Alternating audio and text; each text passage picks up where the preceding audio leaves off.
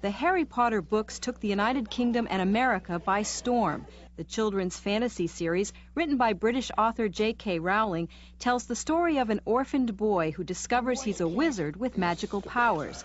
Harry is invited to attend the Hogwarts School of Witchcraft and Wizardry, where he learns how to hone his craft with skills like broom riding, spell casting, and all about both the good and evil sides of magic. Supporters say Harry Potter is harmless fantasy and, like librarian Carolyn Ford, praise the books for getting kids to read. There would be very few children that would have taken a 200-page book with no pictures in it and even attempted it. And so that's making a big difference. But Harry Potter and his creator, author J.K. Rowling, aren't without critics. Some parents don't consider Harry Potter harmless at all. The books and the movie are full of occult imagery, and some parents worry that Harry Potter legitimizes witchcraft and opens a door to the occult for impressionable youngsters.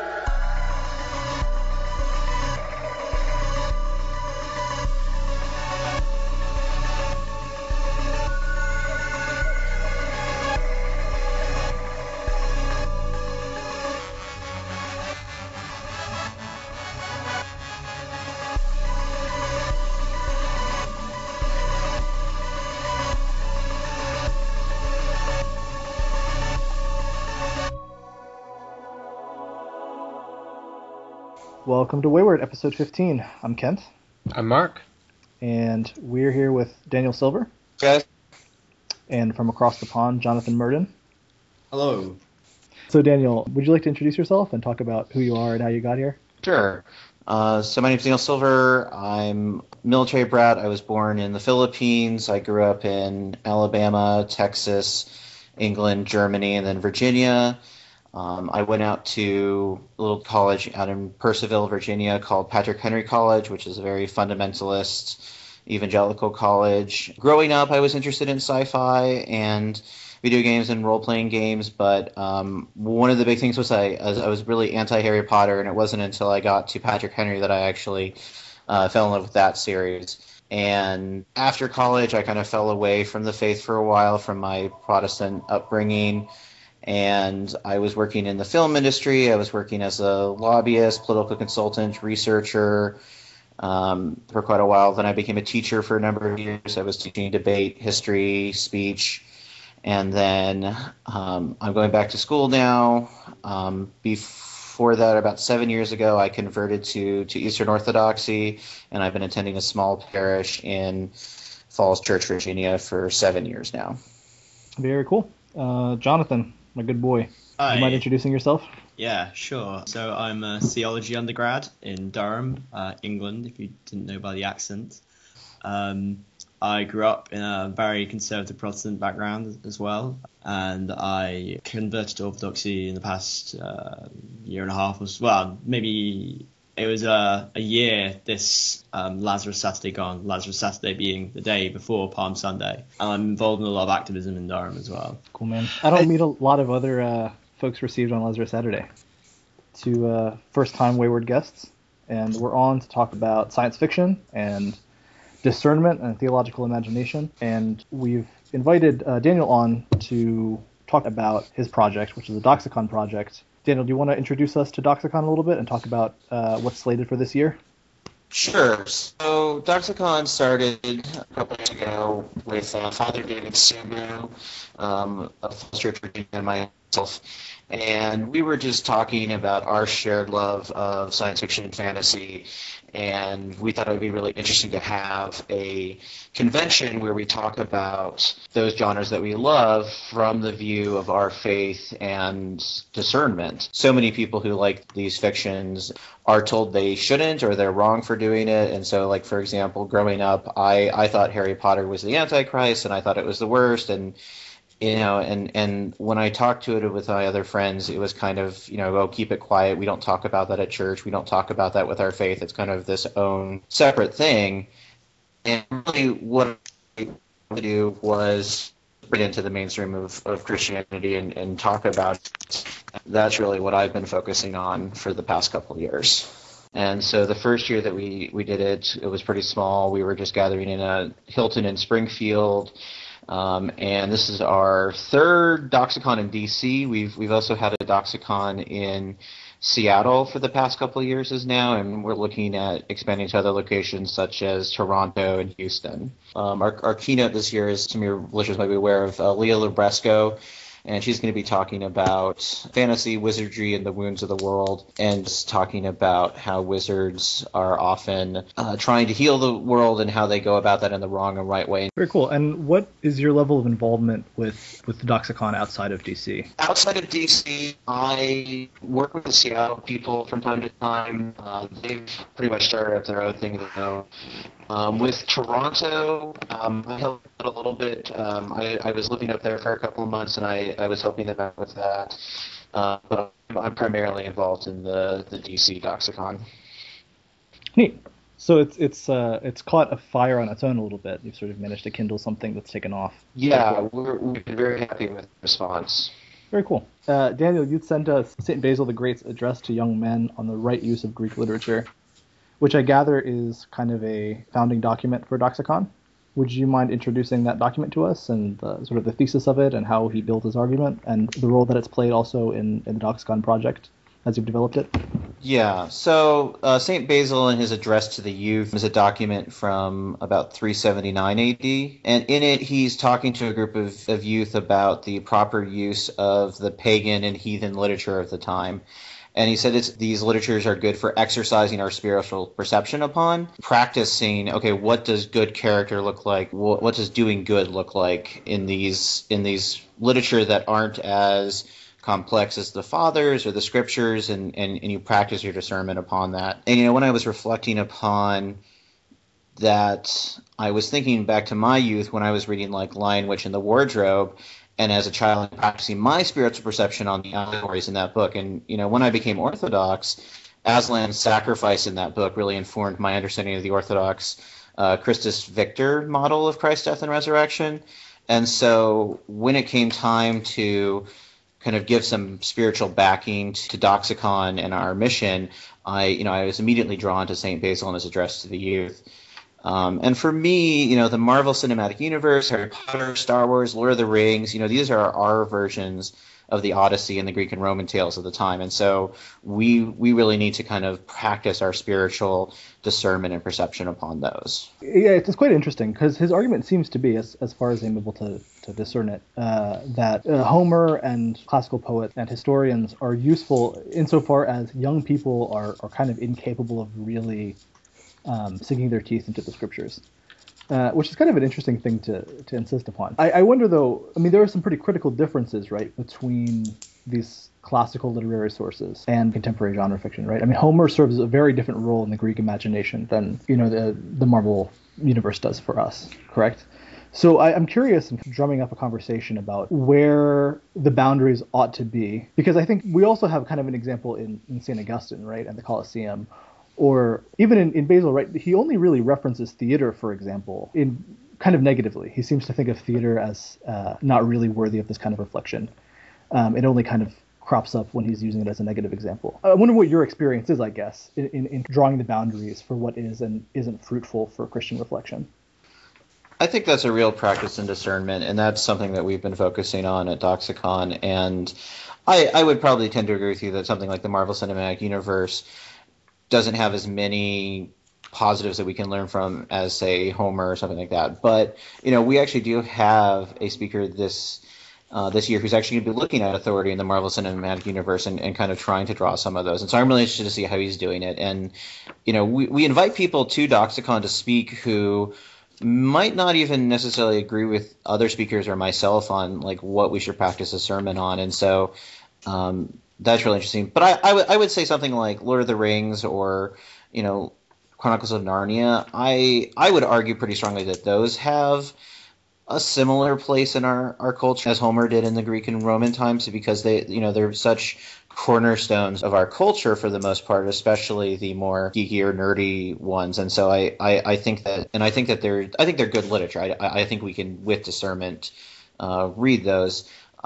Maybe there's a little more to talk about with like Star Wars or Harry Potter, about discernment, about how we use those. But I tend to take a very broad view of what we can and can't participate in. Meaning, I would err towards participating in more rather than less. And but I can get St. Basil's point, and something that I came across when I was looking at Doxicon that kind of got me after a couple of years was like Game of Thrones. Like I stopped watching that because that's just there is very little good in there, and it is like watching the Colosseums or the theaters in the Roman times. There's not a lot of good in that. Yeah, it's interesting that a lot of people, I think, more and more in the past few years have picked up on how central Harry Potter's become as a kind of cultural frame of reference, even for like the people we think of as, or maybe once were thought of as like public intellectuals, like journalists, and that it seems that their dominant frame of reference for understanding the world is like Harry Potter, which I think that's interesting with regard to kind of, say, Homer, because I know that Homer was regarded by the Greeks at least as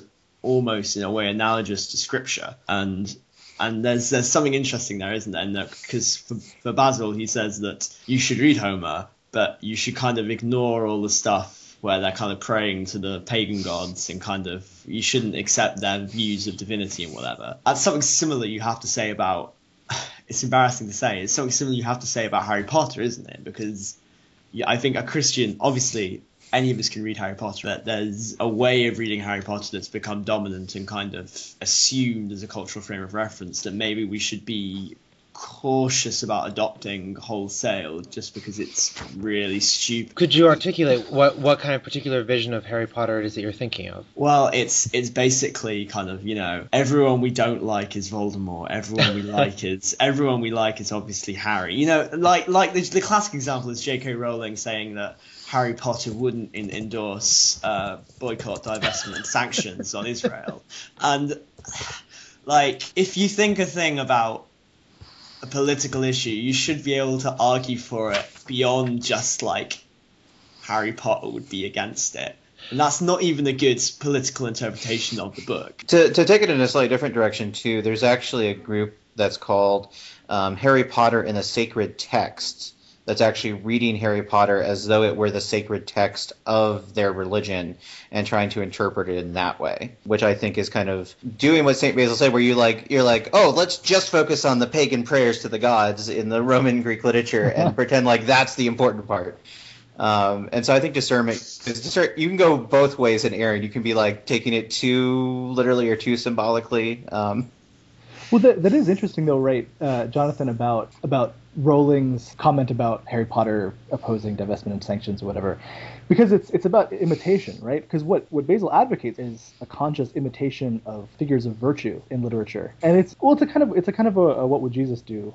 Yeah, the thing is that that's imitation is a good ethical model. I'm not opposed. In fact, I really like it as an ethical model in some ways. But if that's your only model is kind of imitation in a very rigid sense, just much like a kind of what would Jesus do. Right. It actually really hollows out any way of having a conversation about what one should or shouldn't be doing, because you just, whatever you think is a good thing to do, obviously Jesus would be doing that. I think that with regard to Harry Potter, it means that whatever one thinks of Harry Potter, you have to say that he's not openly fascist, and it's not, and nor is it kind of politically radical in that way. And so it obviously it naturally gets assimilated to a kind of, when it's transferred into politics, it gets transferred into a kind of fairly bland liberalism. You don't even really need to read the book to kind of to give that view of things. You don't have to know what you're talking about at all. You just kind of know Harry Potter good, Voldemort bad, and you don't need to have a conversation about what you're thinking or why. Maybe one of the things that differentiates contemporary media in some ways, but also not really, from classical literature is ideology, right? I mean, Homer's not devoid of ideology, but in some sense, the distance that Byzantine readers have from Homer makes it maybe easier to read Homer as Christians, whereas we're kind of, I don't know, I may be kind of wandering off. But no, I think that's right. This is an interesting thing in that I have read things, and so obviously fan fiction and kind of fan writing is a big thing, and so that it seems, from what I gather, there is a kind of small, Daniel might be able to comment more on this, a kind of conflict within the Harry Potter kind of fan base, between people who are kind of very, very favourable to the texts, and then those who are kind of very willing to kind of go off and riff off and create their own thing with it. And I guess that's because we are so close to it that's a conflict, because after a certain amount of time has passed, there's a space between the original kind of text and the kind of community, which allows for more diverse rewritings and use of tropes in different ways. Although even then, there's something different now as well, because we have copyright law and kind of printable media in a way that the Greeks didn't. So that you're right, there's kind of factors there that make our opposition to Harry Potter different from Basil's to Homer. So, Daniel, if that's the case, if there are perhaps modern pagan uses of our popular media that are deficient, upon what foundation do you propose we begin using our media to cultivate Christian moral or theological reasoning? I would say in some ways, I think these tropes, in some regards, not in all regards, are actually more in agreement with Christianity than the general culture, I think, actually. Because if you look at, like, science fiction and fantasy, if you look at, like, Harry Potter is in agreement with us that, humans have souls and that things like love can overcome death. And so, in a sense, we actually need to be grasping onto those things more strongly than the culture around us, because the culture around us is like, oh yeah, that's kind of cute, like love is great, but we're actually like, wait a minute, yeah, love is great, and that Christ's love for us is what overcame death itself, and so we're almost like, oh, that's really nice, but we're going to take it a step further than you are in that fiction. So can you give us some good examples of papers presented at Doxicon maybe that have done this exceptionally well that you feel particularly excited about, or maybe typify the mode of Doxicon particularly well? Yeah, so one of my favorite speakers and one of my favorite presenters is actually Leah Labreska, who's going to be our keynote speaker. And at the last Doxicon, she gave us a topic that was an approach to world building, and she was looking at J.R.R. Tolkien, Orson Scott Card, and G.K. Chesterton and how they approached building the worlds in their fiction, and she made three really good points that I loved, which was that we've lost a sense of wonder about our world, essentially, as a culture in general, and that science fiction fantasy actually helps us find that again, because in today's days we don't really deal with stakes that are like life, death, and salvation, but we can find those in fantasy and science fiction. In science fiction, the alienness of another world helps us rediscover the mystery of our own world, actually. Like, when we consider, strange worlds out there where love can defeat death, we come back to our own world and are like, oh, wait a minute, that's actually true here too. Like, that seemed weird, but now it's not. And then, like I said, she also talked about how science fiction fantasy are one of the few places in popular culture that still argues that humans are both mortal and also transcendent. And then finally, when she pairs away parts of our world, we can step back and kind of take a look at the deeper truth. So when we look at different worlds, when we look at science fiction and fantasy worlds, and we can see common threads in there, we can see the deeper truths that stand in our world. And so So Leah's speech that on world building was just amazing and really looked at kind of how the genres overall can work with us. Yeah, it's very cool. I guess an effort of reenchantment, right? Yeah, one of the speakers in our first year, Machuska Donna Farley, actually gave a talk that was entitled "A Spell for the Refreshment of the Spirit," and it gave this example from Voyage of the Dawn Treader, where one of the characters looks at the book in the magician's house, and she looks at what makes a good story, and how do those symbols in the story kind of point us back to the deeper truths and back to Christ eventually. And so I think that's a big thing is that good stories are going to point us back to the deeper truths that are present in our world. I certainly think that you're right in that our culture in general is one in which there is no sense of the transcendent at all, or rather it pretends there's no sense of the transcendent. There is transcendent, but it's claimed to be purely immanent. Whereas sci-fi or fantasy literature kind of is very open about kind of transcendence in a way that wider culture isn't. So I think you're certainly right about that. I'm not as familiar with sci-fi fantasy as I might like to be, particularly not for this conversation. But in my experience of it, there seem to be two strands. And one we might call like the heroic strand, and that's kind of your stuff like Star Trek. And that's kind of, bold adventurers, kind of, going probably when no one's been before, etc., etc. But the other strand, which I might call Gothic, that's fairly broad. I guess that goes beyond just sci-fi fantasy.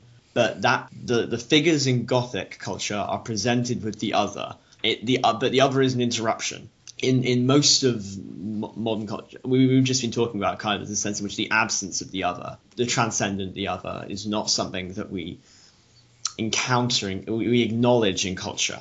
But the Gothic is defined by that moment of the recognition of the other. But that moment it's so unprecedented in the previous categories for understanding that it can only appear as a threat and as a horror. For example, the kind of classic writer, and this is a kind of almost fascistic sense, someone like Lovecraft, who kind of, his world is one in which kind of his figures are surrounded by this vast abyss of kind of evil that threatens to swallow them up at any moment. In Lovecraft, this is certainly kind of a white supremacist fantasy, but you get this in other fiction, and it takes on a very different form. So a good example of this is I think it came out last year, but Stranger Things, in which the sense in which there's a very definite ambiguity in Stranger Things between whether the other is a horror or whether it's redemptive. And that's not really resolved in the first season. Is the other a threat, or is it kind of what saves you from the threat, and how best we understand it? And I think that's quite productive. That's the thing I really like in sci-fi and fantasy in what I know of it. Would you consider in the case of Stranger Things, so if I recall, it's pretty much the entire thing is just amalgamation of sort of 1980s, early 1990s sci-fi television shows. So what do you think that plays a particular role? The fact that it pretty much just draws on from more or less not unconscious memories, but sort of half forgotten memories from, at least I would imagine, their target audience's childhood. Yes. I think that definitely plays a role. That kind of sense of collation. Is that a word I'm looking for? Kind of the sense that they're kind of combining things. Well, it's almost like there's some sort of narrative behind all of the multiple different sci-fi stories coming together in this. I think a good way of understanding Stranger Things is that it's definitely new. There's definitely something about it that's different. It's very now, 2016, but it is that because it's, like you say, it seems to almost articulate a broader tradition. It kind of presents to you kind of itself as this is a way of understanding all these previous things that went before, which is something that makes it interesting. So you said, so it's basically similar to Harry Potter, is that we're actually witnessing the development of a new sort of popular tradition. Yeah, almost. I mean, what's going on in the back of my mind when I say that, I'm actually thinking about the way Alistair McIntyre talks about Thomas Aquinas, which is he kind of talks about, it's not that what Aquinas does for McIntyre is that he kind of takes the older kind of traditions, McIntyre defines them as Augustinian and Aristotelian, and puts them in dialogue in such a way that what you get is neither merely a kind of Augustinianism or an Aristotelianism, but something new that is kind of claiming to articulate both. Obviously, you can't quite. There's not quite an easy. Here are two things for Stranger Things. It's kind of, there's a set of cultural tropes and images and narratives. Right, and I guess more what I was thinking of is that now we realize that there's. It's not that we're consciously creating a new tradition, but that we're realizing that this has actually become the tradition has already kind of been established. That, what was 20 years ago just whatever happened to be on television is now a genre, is now like a way we actually understand, entertainment and the world and all these sorts of things, where, all these disparate bits unintentionally, we're not realizing it at the time, but all of these shows that are coming out in the late 1980s express a certain sort of anxiety about the world, and now, Stranger Things kind of articulates all of that in a new, more unified single show. Yeah, exactly. That's a good way of saying it. I think it's, and that kind of Stranger Things couldn't have been made in the 80s or even in the early 90s because it's too close to the event. It's too close. So to be able to articulate those kind of underlying themes, motifs in the way it does, it couldn't do that at the time when they're happening. It would be too close to really see them. But now there's a distance. It can articulate them in a way that it couldn't have before. And so do you think similarly, if history had been different and Basil had been addressing the young men in the time of like Pericles and the golden age of Athens, if he had been instructing them in the way to use Greek literature when it was a much closer, more integral part of their society, whereas by the 4th century AD, to many of his students, already there's a greater sense of removal from those stories. Yeah, I think it's worth saying that it's difficult to say because our society the change happens in our society much quicker than it did then. Modern society in the West, at least, there's a very fast rate of change, whereas there's a certain stability in Greek culture in the way that we're unused to. But I think it's easy to overestimate that, especially because it was so long ago. So yeah, no, I think you're right. Yeah, I think that's interesting because I think that a modern person. So the plays, for example, that Augustine says Christians shouldn't go to the theatre. They shouldn't see these plays. I think modern Christians could easily watch those plays and it not have any of the detrimental effects Augustine was worried about. But we couldn't. But there are maybe aspects of modern culture that Augustine's advice would apply to. In fact, I'm sure there are. I can think of examples in my head right now. There are those things. It's just they're not the same anymore. They're immediate. But then maybe in 50 years' time, they won't be anymore, and there'll be new things. And there is a sense of. I don't want to imply a kind of absolute relativism or anything like that, but there is a sense of kind of a distance does change things, yeah. And I wonder, do any of you have any thoughts if the particular medium changed things too? So Basil mentions the theater and all that, because I was thinking of in the Republic, Plato warns against music. Yeah. That the influence of music, and then all the way up to modern day when Alan Bloom rails against the Rolling Stones, and how they're just it's not just tacky and sucks, it's actually degenerating the youth as we speak. Is there something about literature that is unique in that regard, a way that it's able to either more or less sort of capture the mind and soul of the reader? Well, yeah, I mean, Augustine can rightly warn against the bloodshed of the Colosseum. Right? Well, that's obvious. Yeah. It's sensual bloodshed, and yet at the same time, the fathers can be much less suspicious of Homer. I mean, the Iliad's a very violent work of literature, and so I guess there's a lack of sensuousness maybe that accounts for. I guess it's a more noetic medium. That's interesting, but I know that certainly for guys like Gregory Nazianzen, literary media are helpful. Like the crafting of literary media is helpful in a particular way because it can be sort of poured over and measured, and putting oneself into the rhythm of writing poetry, for example, can be an exercise of virtue in itself. And I wonder if literature isn't maybe the one medium that manages to stay stable, because certainly I think that Plato's argument against music is a different one than the arguments of 20th century moralists against rock and roll, right? Plato's argument is that it makes you soft, which is different from the argument of like someone who might. Am I right about that? I mean, yeah. I mean, the specific concerns. I mean, 'cause Alan Bloom writes this in his commentary on the Republic on this passage. I think that's where it is. Anyway, I mean, it's the effects of the music are different, but the concern that there is something innate to the medium of music, that it's able to control and alter the soul of the listener.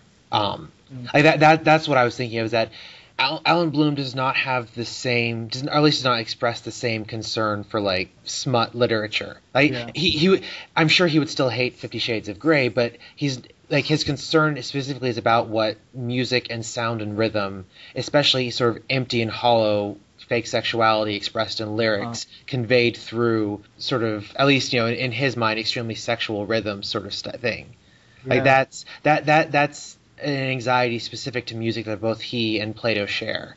Yeah, and I guess the way that music is received does change relative to one's position in history, as Jonathan suggests, right? Because like a lot of these things are whether a rhythm is or is not sexual is really not inherent in the rhythm, right? Right. It's the listener that and sort of all of the culture surrounding that experience that informs its. It's interesting. So in Byzantine music, right, tone 7 is called the grave tone because it's the tone that to Byzantine ears sounded mournful. To the modern Western ear, there's nothing of that in the mode. It's not a mournful mode to our ears. All of them sound mournful. That's what I've been told, anyway. I think it's worth noting that it's not just music. So when the novel first appeared, or grew as a genre in in the late 1700s, 1800s, it was seen as kind of not only kind of not really literature, not really worth it, but it was seen as kind of it was associated with kind of moral failings of young women, especially kind of a decadence and idleness, and a kind of a lack of sexual morality again. And so this happens time and time again with new cultural media, that it's often associated with these kind of moral failings. It may well be that new media. I mean, obviously, I think it would be naive to say that media has no moral function, but that's not necessarily intrinsic to the media at the time of its production. It's kind of more contextual than that. Yeah, clearly, like theater in Basil's time is not the same thing as classical Greek theater, right? There's like actual. I mean, I don't know what classical Athenian theater really looked like, but certainly there was overlap between like the role of an actor and the role of a sex worker in Byzantium that colored his perception of. And even the realities of kind of the moral character of theater as a medium. I feel like theater and film and TV oftentimes put all of that into a specific context that you can't really remove it from. So like if you have like a sound, if you have some music, it's given context by the action on the stage or the action on the film, and so you almost, unlike literature, you can't remove it from that context. It's almost given context by itself. And so I think that's why maybe we see this general instruction against theater, maybe. Yeah, I think that's true. I think that, so for example, to go back to Lovecraft again, I can enjoy Lovecraft because it's literature. When I say white supremacist, I don't just mean I know this aside from the text. I mean, if you just read his stories, you can tell. It's often not very thinly veiled at all. No, not at all. But because it's literature, you can read that and you can invert it quite easily just as a reader. Right. Which would be quite different if Lovecraft had been like, I don't know, if he'd made kind of little, instead of short stories, he'd made little 20-minute TV episodes, which would essentially be little white supremacist propaganda films. I mean, there's not much you can do with a propaganda film. Well, let's circle back around in that direction then, onto the way in which like depictions of aliens and strangers and the transcendent other informs theological imagination. Daniel, there's been some work on extraterrestrials presented at Doxicon. Can you present that in short to us by any chance? So the discussion that we had in the past, one of the ones that I sent you was from Doxicon Seattle, and it looked at Saint Christopher, who was in icons is often depicted as kind of the dog-headed saint. And what it was saying was the people who in that culture who were looking at these others from other parts of the world viewed him as so other that they depicted him as having a dog head. And so the presenter at Doxicon looked at this and it was like, when we encounter aliens, we're going to encounter an other. It's not going to be so different than when people encountered other people cultures here on Earth, and it's really going to be a challenge for us to examine how we treat and consider the other. And so, yeah, so that's what we've discussed at Doxicon before. Yeah, it's a cool one, and it's neat to sort of invert.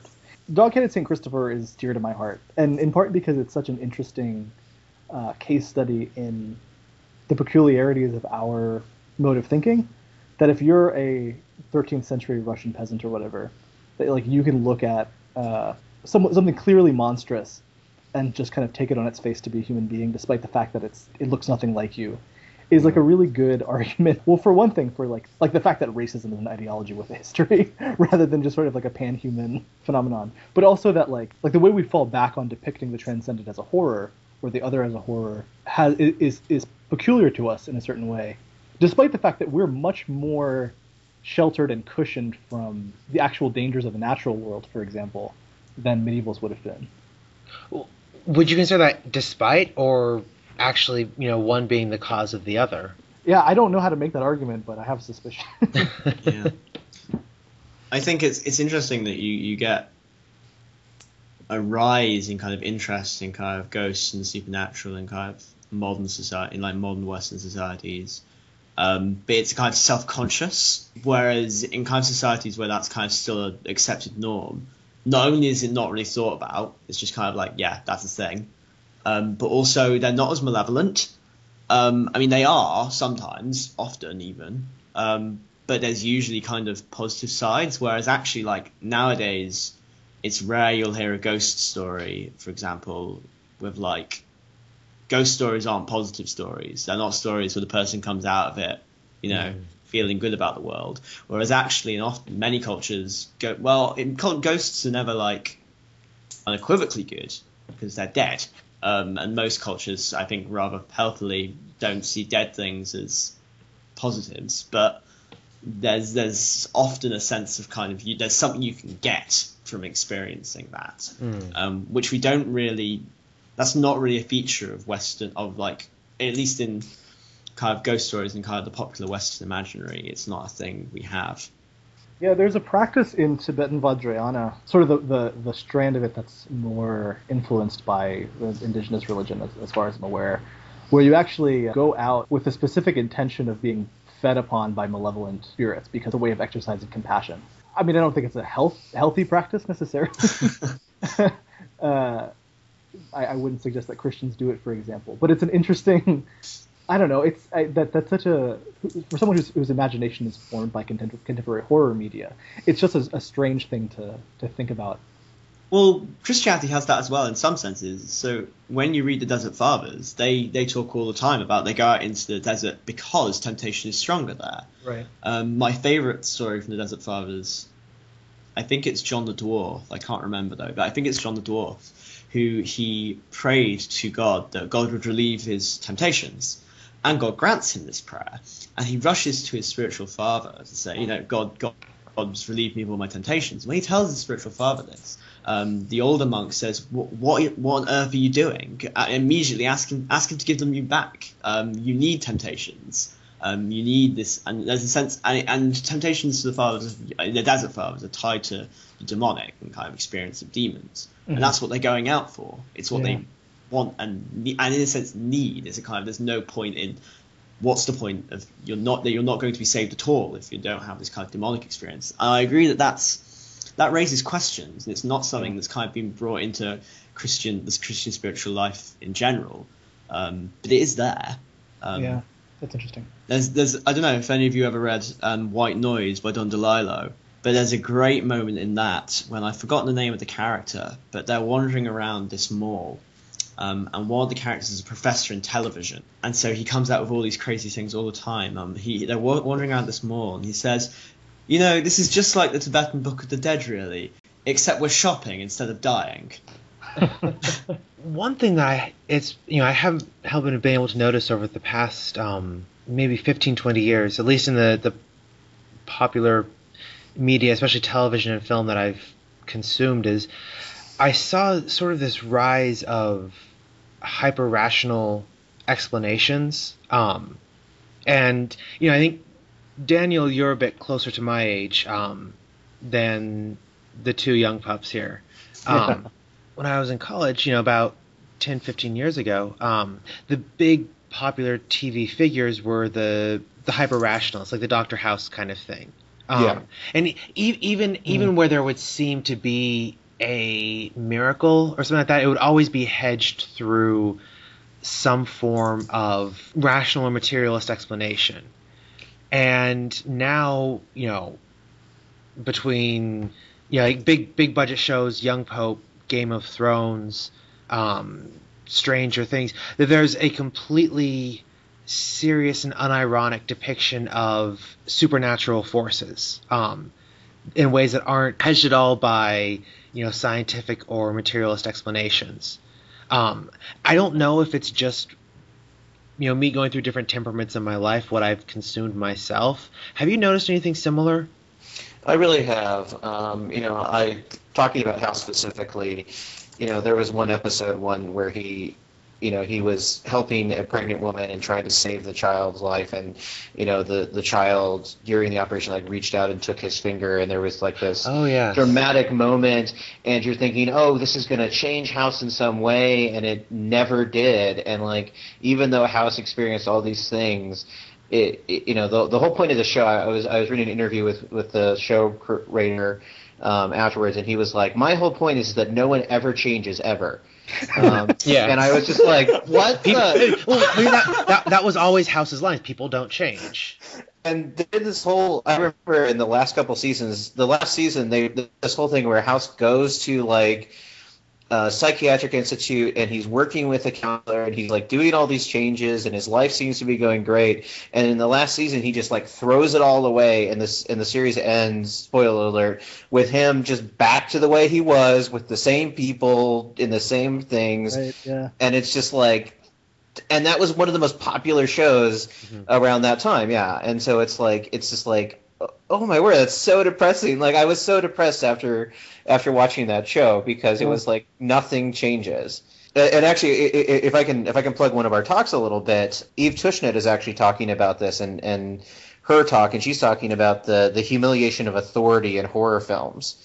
And one of the things she's talking about is in these horror films, when something happens, the protagonist often turns to the sources of knowledge they've been trained to trust, the scientists, the doctors, the cops. But in the horror films, these authorities fail. They don't know what to do. Their super rational mind can't take it. And so they oftentimes, turn to the last-ditch authority, religious authority, the, defiantly unmodern and unintelligible.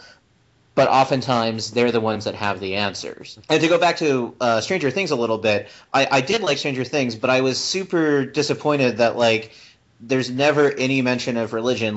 There was a funeral, and you never the pastor never says anything. There's never a priest. It's so I like Stranger Things, but it was almost kind of a return to that 80s and 90s super rationalistic thing, just because of the source material.